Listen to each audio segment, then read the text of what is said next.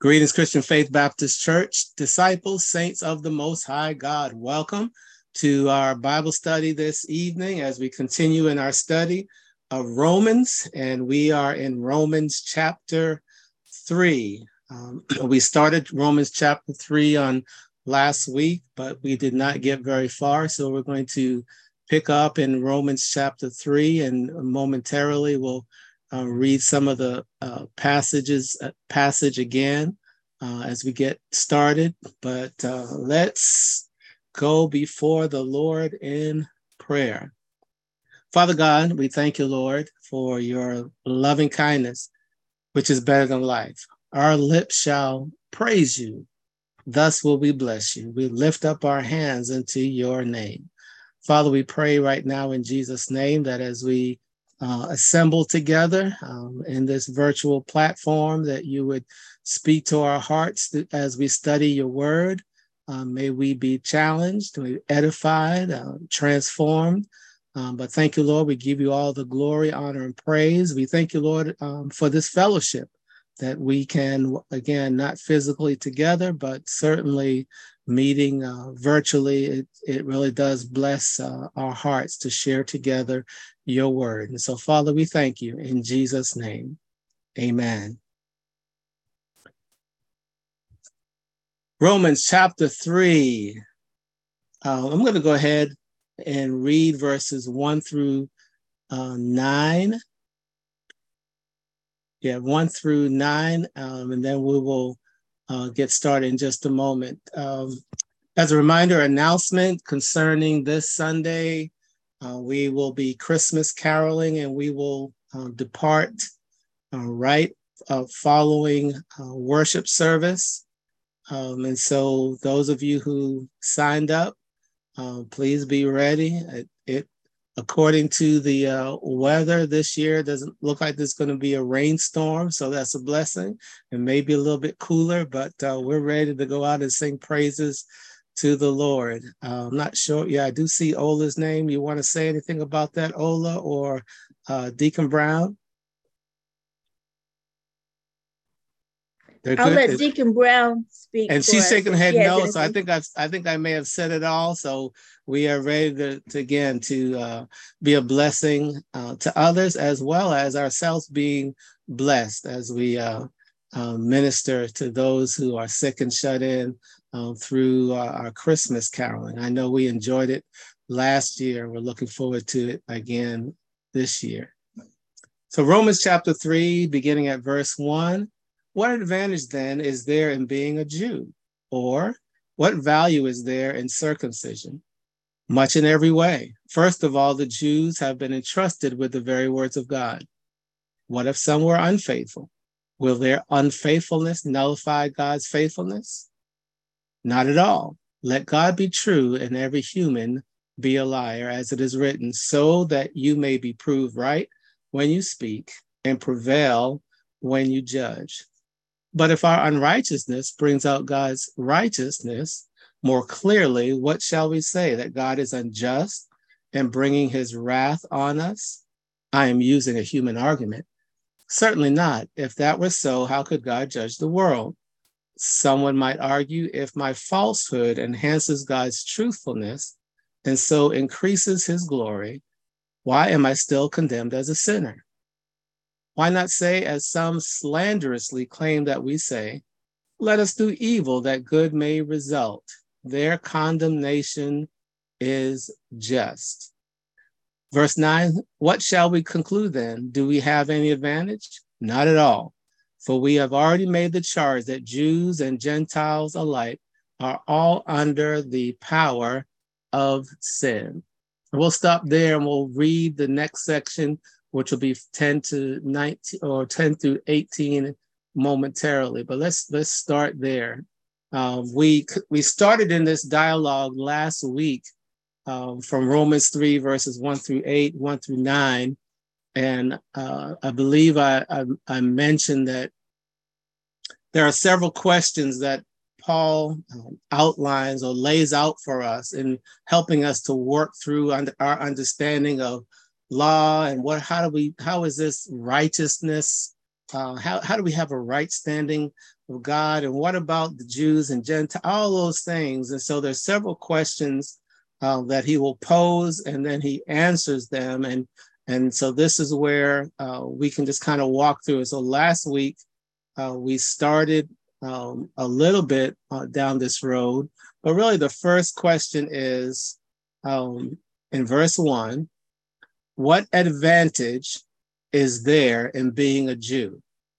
Now that I just kind of let you hold that question because we will answer that when we get later on down into verse 9. So that kind of sets the framework.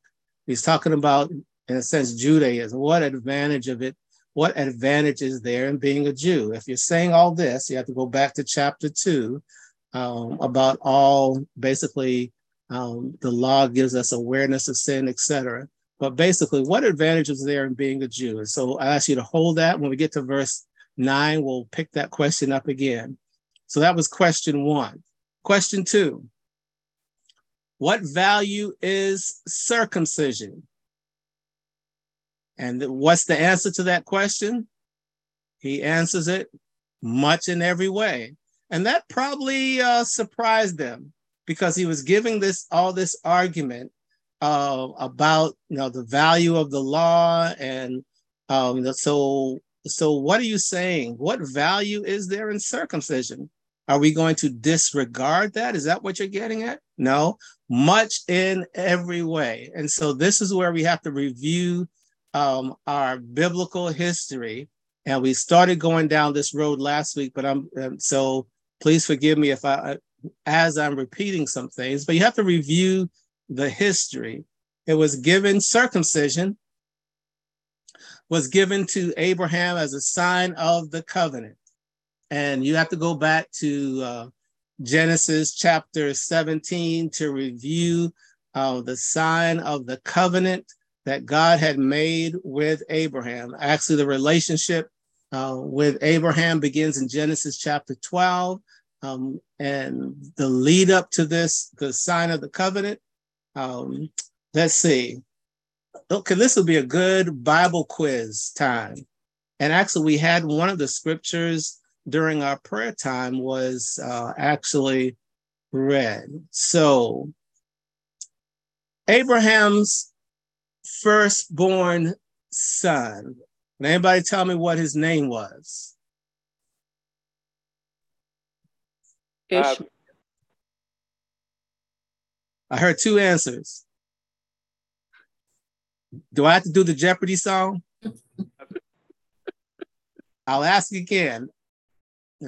Maybe it's a little trick question, but who was Abraham's firstborn son?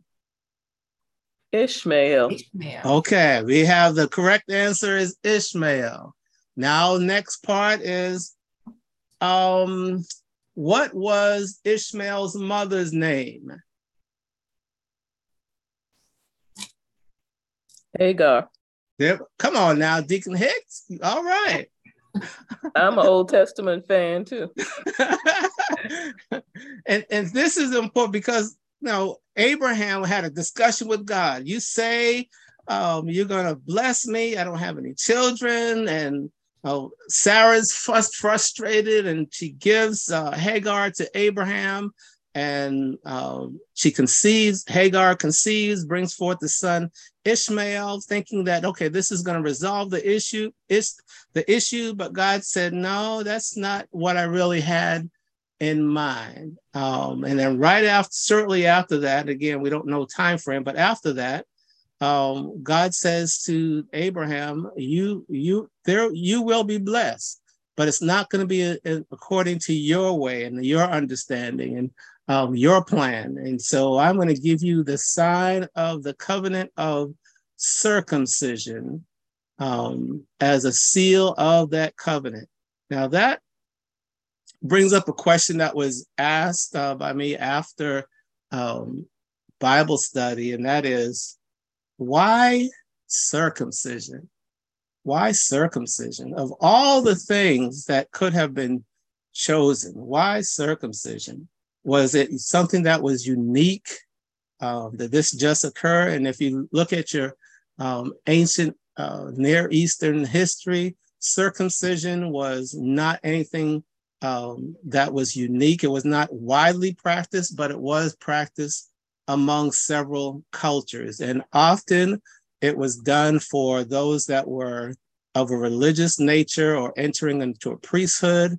And so Abraham, or at that time Abram, would have had an understanding of that, because in the text, when God says, I'm going to give you the sign of circumcision, Abram doesn't seem to say, okay, that sounds like a good deal. Now tell me exactly what circumcision is. And then circumcision is like, never mind. I don't think I really want to go. No, there's no kind of discussion like that. It's just, here's what it is. And so he may have had some kind of concept that this was something that was done as a normal practice. But what often happens is that God now gives it a new framework. This is something I'm making between you and your progeny for forever. So whenever you think of circumcision now, it's not going to become because you're just a religious priesthood, or this is a seal of the covenant. So could be many other reasons for it, but that is one to take into account. Yes, nowadays it still continue to be practiced. Is it because of health reasons? Certainly that's part of it. But at that particular time, it was a practice. And why God chose circumcision versus any other things? Why couldn't he just like do pinky swear or anything like? No, that's God. This is something that God designed. I'll say that again. This is something that God designed. And so that brings up another issue.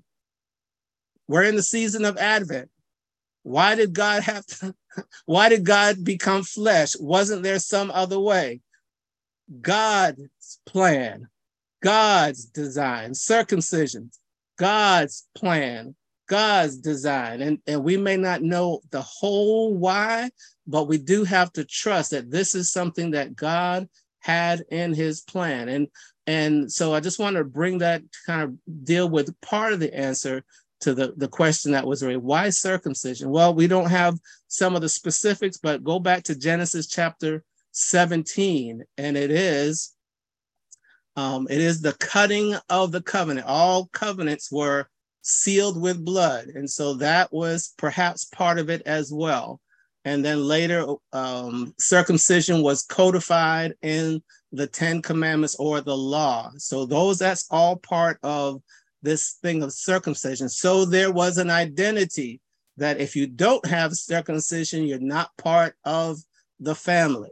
So that brings up the question, then what value is it? Because it is God's design and plan. And that's what we have to trust, that the Lord had a reason for bringing this to pass. So that's question 2. What value is circumcision? And what does he say? Much in every way. And then you have to go back to the history. Next question.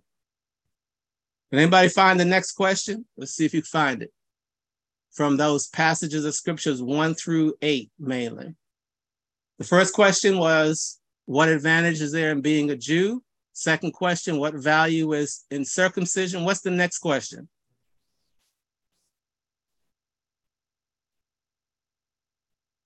What if some were unfaithful?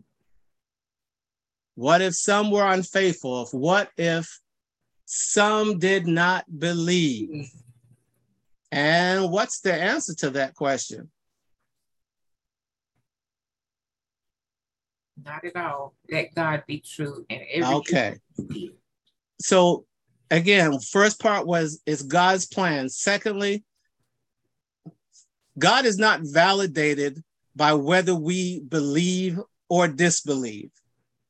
If some disbelieve, if some acted out as they did at the mountain, you remember worshiping the golden calf all along the journey of unfaithfulness, and then even later on, turning their backs on the Lord, both the northern and southern kingdom. So does that invalidate the promises of who God is and what he has done for us, our unfaithfulness does not nullify who God is. And as it says here, let God be what?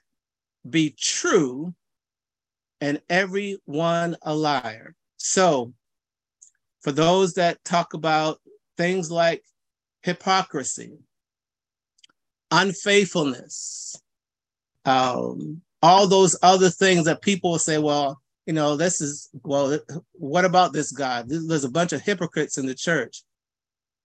There's still no excuse, because God is still God, whether we live a life that really reflects him or not. So God is not dependent on us. God is, that he exists. God is. So even if some were unfaithful, even if some did not believe, that does not nullify who God is. And so if you're going to try to use that as an excuse, again, he has done this already, taken away that excuse. God is who he said he is, or I am who I am. And it's not dependent on us. Now, that doesn't give us an excuse that, actually, let me just hold off on that, because that issue will come up just a little bit later. So anything else on that? What if some did not believe? The answer is, let God be true and everyone a liar. So it's not dependent on us. God exists above and beyond, not limited to our framework. God sets the framework, not us. Next question. What's the next question?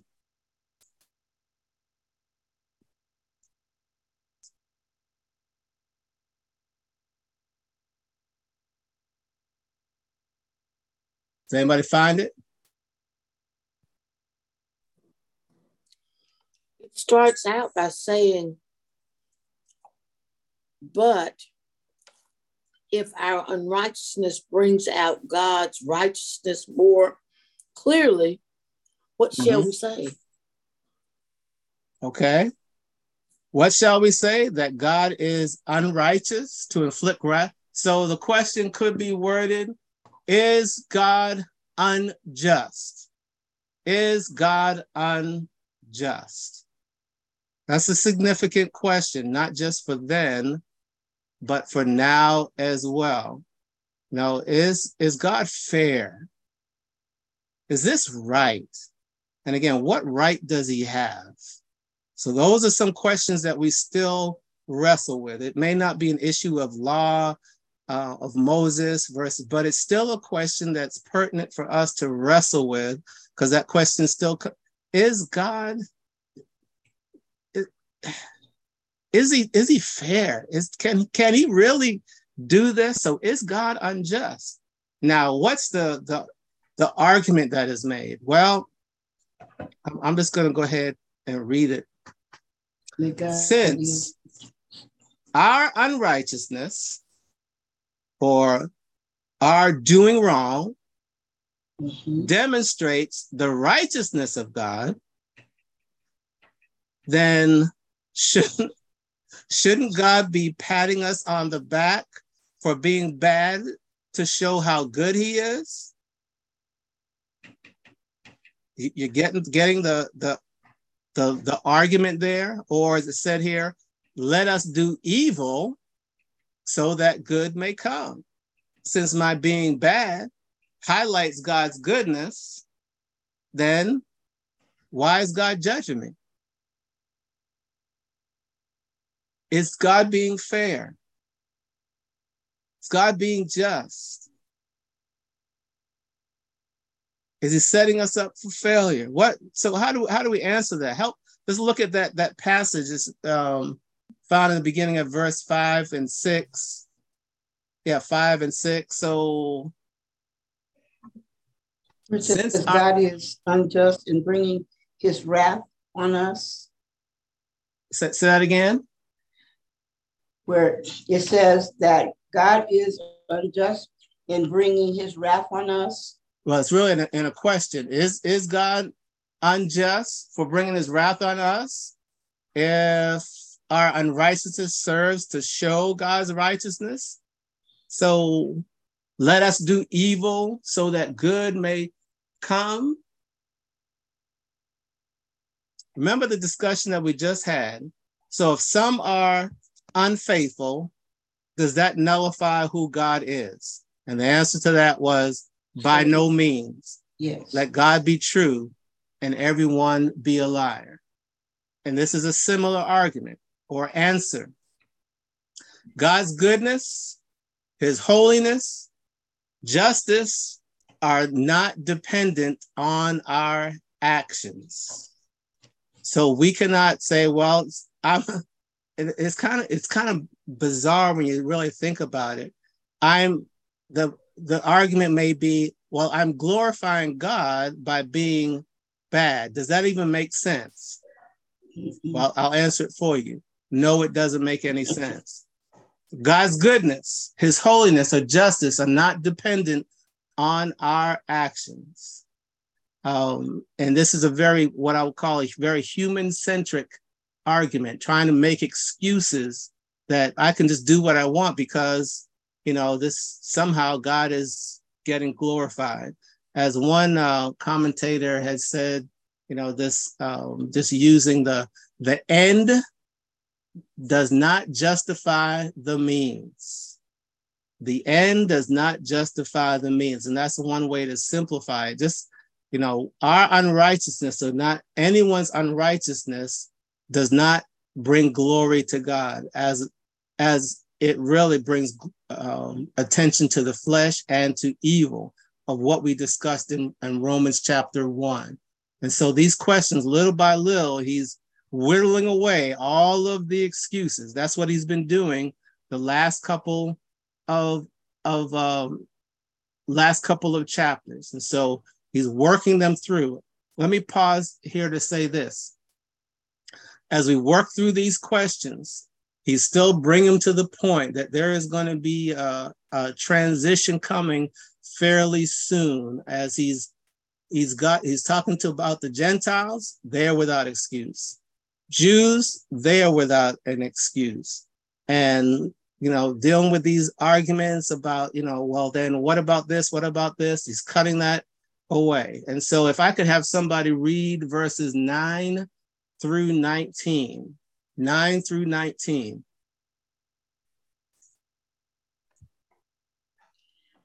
What shall we conclude then? Do we have any advantage? Not at all, for we have already made the charge that Jews and Gentiles alike are all under the power of sin. As it is written, there is no one righteous, not even one. There is no one who understands. There is no one who seeks God. All have turned away. They have together become worthless.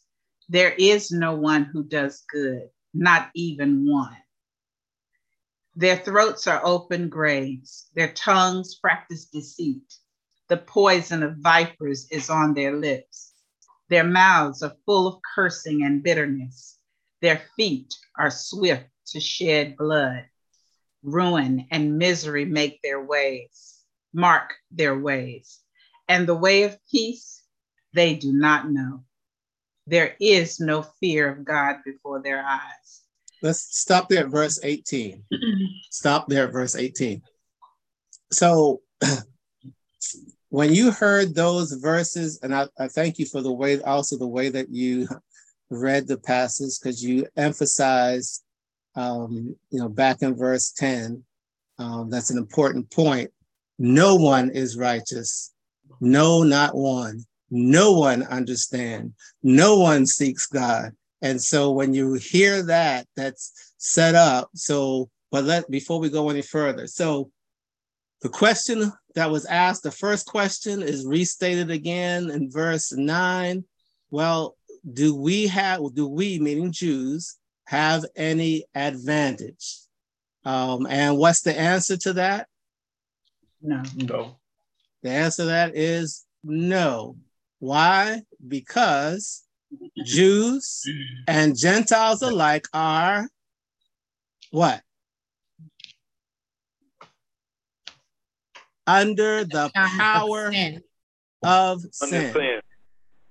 Now, let me just remind us, we went through the latter part of chapter 1, where there was the whole list of sins that are being committed by humanity, the evil, the step falling away from God. And then chapter 2 was there is no excuse, because Jews and Gentiles are alike. Whether you have a law or don't have the law, there is no excuse, and evil continues. But it says here the answer is no, because why? Jews and Gentiles are under the power of sin. Now, I want to pause there because I don't want to bypass that expression, the power of sin. The power of sin. I'll say it again. The power of sin. We know the effects of sinfulness, again, outlined in chapter 1. But can I just briefly revisit the Garden of Eden? God gave humanity everything. There was no want, no lack, relationship with God, fellowship with God was unfiltered. But sin was introduced. Now just think about that for a moment. The majesty, power of the Creator himself, who had that direct relationship with Adam and Eve, yet sin was interjected, acted upon the temptation, and the broken fellowship, and the result is all have sinned. And we'll get to that a little bit later. So the reason why I wanted to pause there, because I wanted to remind all of us, sin is no joke. It's not just a little mistake, a little gaffe, not just an oops. It is the power of sin. Now we watch, read, listen to news, and so we hear about evil all the time. And sometimes we ask the question, how can anyone do such and such a thing? What were they thinking? The power of sin. It's real. What would make a husband who has a loving wife be unfaithful? The power of sin. What would make a person who has a wonderful job but yet steal money from the company? The power of sin. And list can go on and on and on. So I'll use what Paul would say in Corinth: anyone who thinks he stands, take heed lest he or she fall. I don't want this to be a downer, but I also don't want to pretend like, oh, it's just the word sin. The power of sin is real, not to be taken lightly. The word sin is really translated as missing the mark. Missing the mark. So, okay, let's go back to verses 11 through 18, which is really a composite of Old Testament scriptures that demonstrate or highlight our sinfulness. Someone turn to Psalm 14, 1 through 3. And when you find it, please read it. That's Psalm 14, 1 through 3. Because this is what part of what these scriptures that are mentioned here are from several different Old Testament passages. And the first is Psalm 14, 1-3. The fool says in his heart, there is no God. They are corrupt, their deeds are vile. There is no one who does good. The Lord looks down from heaven on all mankind to see if there are any who understand, any who seek God. All have turned away, all have become corrupt. There is no one who does good, not even one. Okay, so Psalm 14, 1-3. Again, this is Old Testament. This is within the writings, Psalms, the poet, even in poetry. And what does he say? The fool has said what? 1, there is no God. Oh God. And what does he also say about the fool? They are corrupt. There's no one who does good. Everybody has turned away. And not only does no one do good, not even one. So we already had set in the stage. What he's doing is setting up that the sin is very real. Ecclesiastes, Ecclesiastes 7, verse 20. Ecclesiastes 7, verse 20. When somebody finds that, could you read it, please? Indeed, there is no one on earth who is righteous, no one who does what is right and never sins. Okay, so again, building up the argument. So this,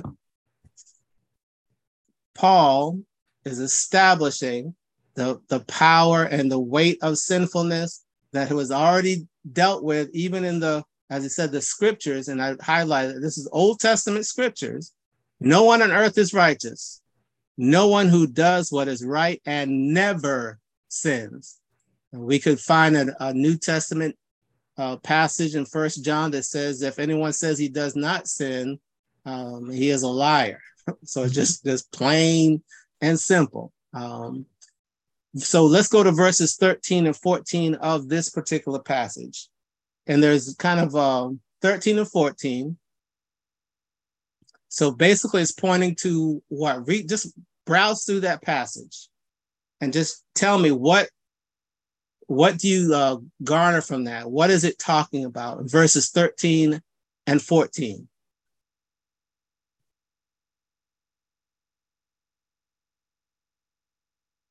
What does it point to?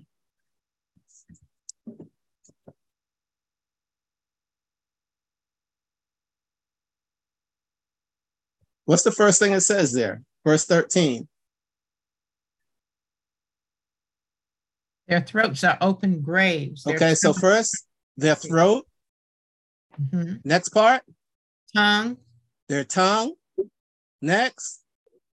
Poison. Lips. But where's okay, there we go. Poison's out. So everything that comes out of their mouth is deceiving, deceitful, poisonous, cursing, and results in death. Mhm. So whatever they say, that's what it points to. That's just 13 and 14. 15 through 17. Different perspectives. So what's next? I should have included 14 in there because 14 says their mouths is full of cursing and bitterness. Mm-hmm. So that whole first 13 and 14 talking about what comes out of the mouth. And we know from other scriptures that's what's in the heart. What's in the heart is going to come out of the mouth. What's in the heart is going to come out of the mouth.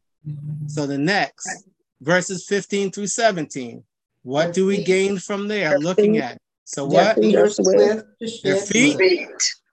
Mm-hmm. And verse 16? Ruin and misery.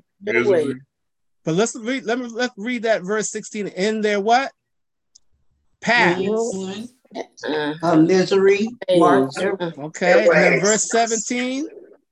And the way. So their path, their way, their feet, everything about their conduct of life is about bloodshed, ruin, misery, lack of peace. So when we look back at these scriptures that he's mentioning, as well as what he points out, and these also are scriptures that as well that he's referenced. I didn't go back and have us read the actual Old Testament passage, but those scriptures that he's mentioning, it paints a very a picture of the power and the weight of sin that everyone is under. Everyone is under. Pastor, go ahead. A quote about sin that I like. It says, sin will take you farther than you want to go, keep you longer than you want to stay, and cost you more than you want to pay. I know that. Can you read that? Can you read that or state that again? Sin will take you farther than you want to go, keep you longer than you want to stay, and cost you more than you want to pay. That's good. And that was Ravi Zacharias who said that. And oh yeah, okay. Familiar with his life, his life ended up, giving you a perfect illustration of that. And I was just going to piggyback on that. That is an excellent example of the power of sin, that you just do not. Again, going back to what Paul stated in 1 Corinthians, if anyone thinks he or she stands, take heed lest you fall. And verse 19 and 20, Paul returns to discussion of the law. So let's read verses 19 and 20. Now we know that what things whatsoever the law saith, is said to them who are under the law, that every mouth may be stopped, and all the world may become guilty before God. Is that both 19 and 20? 20. Therefore, by the deeds of the law, there shall no flesh be justified in his sight, for by the law is the knowledge of sin. Okay. Remember, Paul was talking about all the various elements of Judaism, circumcision, and now he comes back down to the law. And basically say again, the law was directed to those under the law, and primarily talking about Judaism, but he had already talked about the Gentiles having a law unto himself. So basically, everyone is without excuse. That's right. So whether it's under the law of Moses or the natural revealed law or societal law, everyone is without excuse. So God can hold them accountable for not living up to the standards, whether it's human standards or the law that God has set in place. Everyone falls short. And then what else does it say in read verse 20 again? Through the law. Therefore, no one will be declared righteous in God's sight by the works of the law. Rather, through the law, we become conscious of our sin. So this whole thing about the power of sin, missing out the wickedness that's evident in our life. From chapter 1, we saw all the sins, and we see again, no one is righteous, no, not one. The way we walk, the way we talk, everything is askew to follow after sin. And then he gets to law, and you would think that, well, maybe there's some hope in there that what's going to set this right. But only thing that the law does is, one, hold us accountable. And then secondly, the law does what? It says we become conscious of sin. And Paul will deal with this also later, but it highlights what the requirements are and that we fall short. So if we were to stop there, and we are, we would sense that there really isn't much hope. We are in a bad condition. If that's all that there is, in verses, again, verses 19 and 20, then we are in a very bad way. And should I really stop there? No, let's just do a peek ahead to next week, because I don't want to leave you dangling out there. But now, okay, so there's a transition coming, and this is going to be very important. But now, the righteousness of God has been manifested apart from the law. Okay, whoo, take a deep breath. So we can be righteous, not from the law,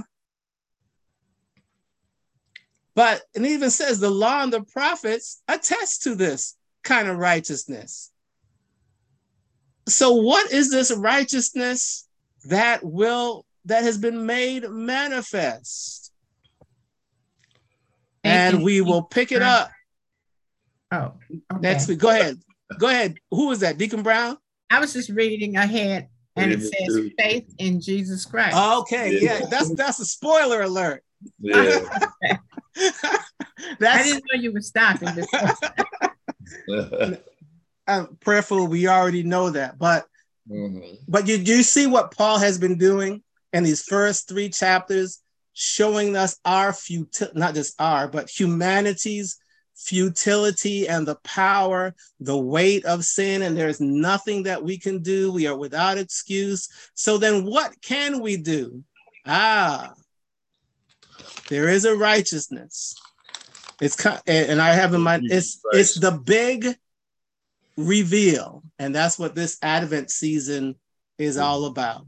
For God so loved the world that he gave his one and only, or only begotten Son, that whosoever believes in him shall not perish, but have everlasting life. The Word became flesh and dwelt among us. Emmanuel, God with us. That's the good news. And so I did not want to end without leaving us with good news, but we also have to wrestle with and not ignore the power and the weight of sin and sinfulness. But the good news is there is hope. And we'll pick that up next week when we get to primarily verse 22. And let me say this before we stop. Perfect time. Before we stop there, get my written notes.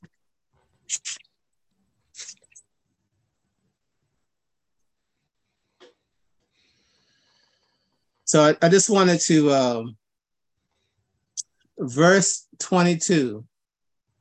And remember Romans 1:16 and 17. I am not ashamed of the gospel of Christ, for it's the power of God unto salvation for everyone who believes, to the Jew first and also to the Gentile. Verse 17 goes on to say, for in it the righteousness of God is revealed. So already we hinted at it in chapter 1. Now it's being returned right here, and we'll pick it up on next week.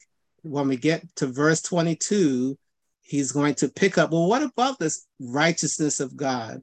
And as was mentioned, as you read verse 22 and following, how can we have a right relationship with God? And those of us who are believers, we know it's through the Son of God, Jesus the Christ, who came, lived, died, buried, and on third day he rose again, and he's coming back. Amen. Gospel in a nutshell. God bless, and I'll just praise God for this time of studying God's word together. Amen. Amen. Amen.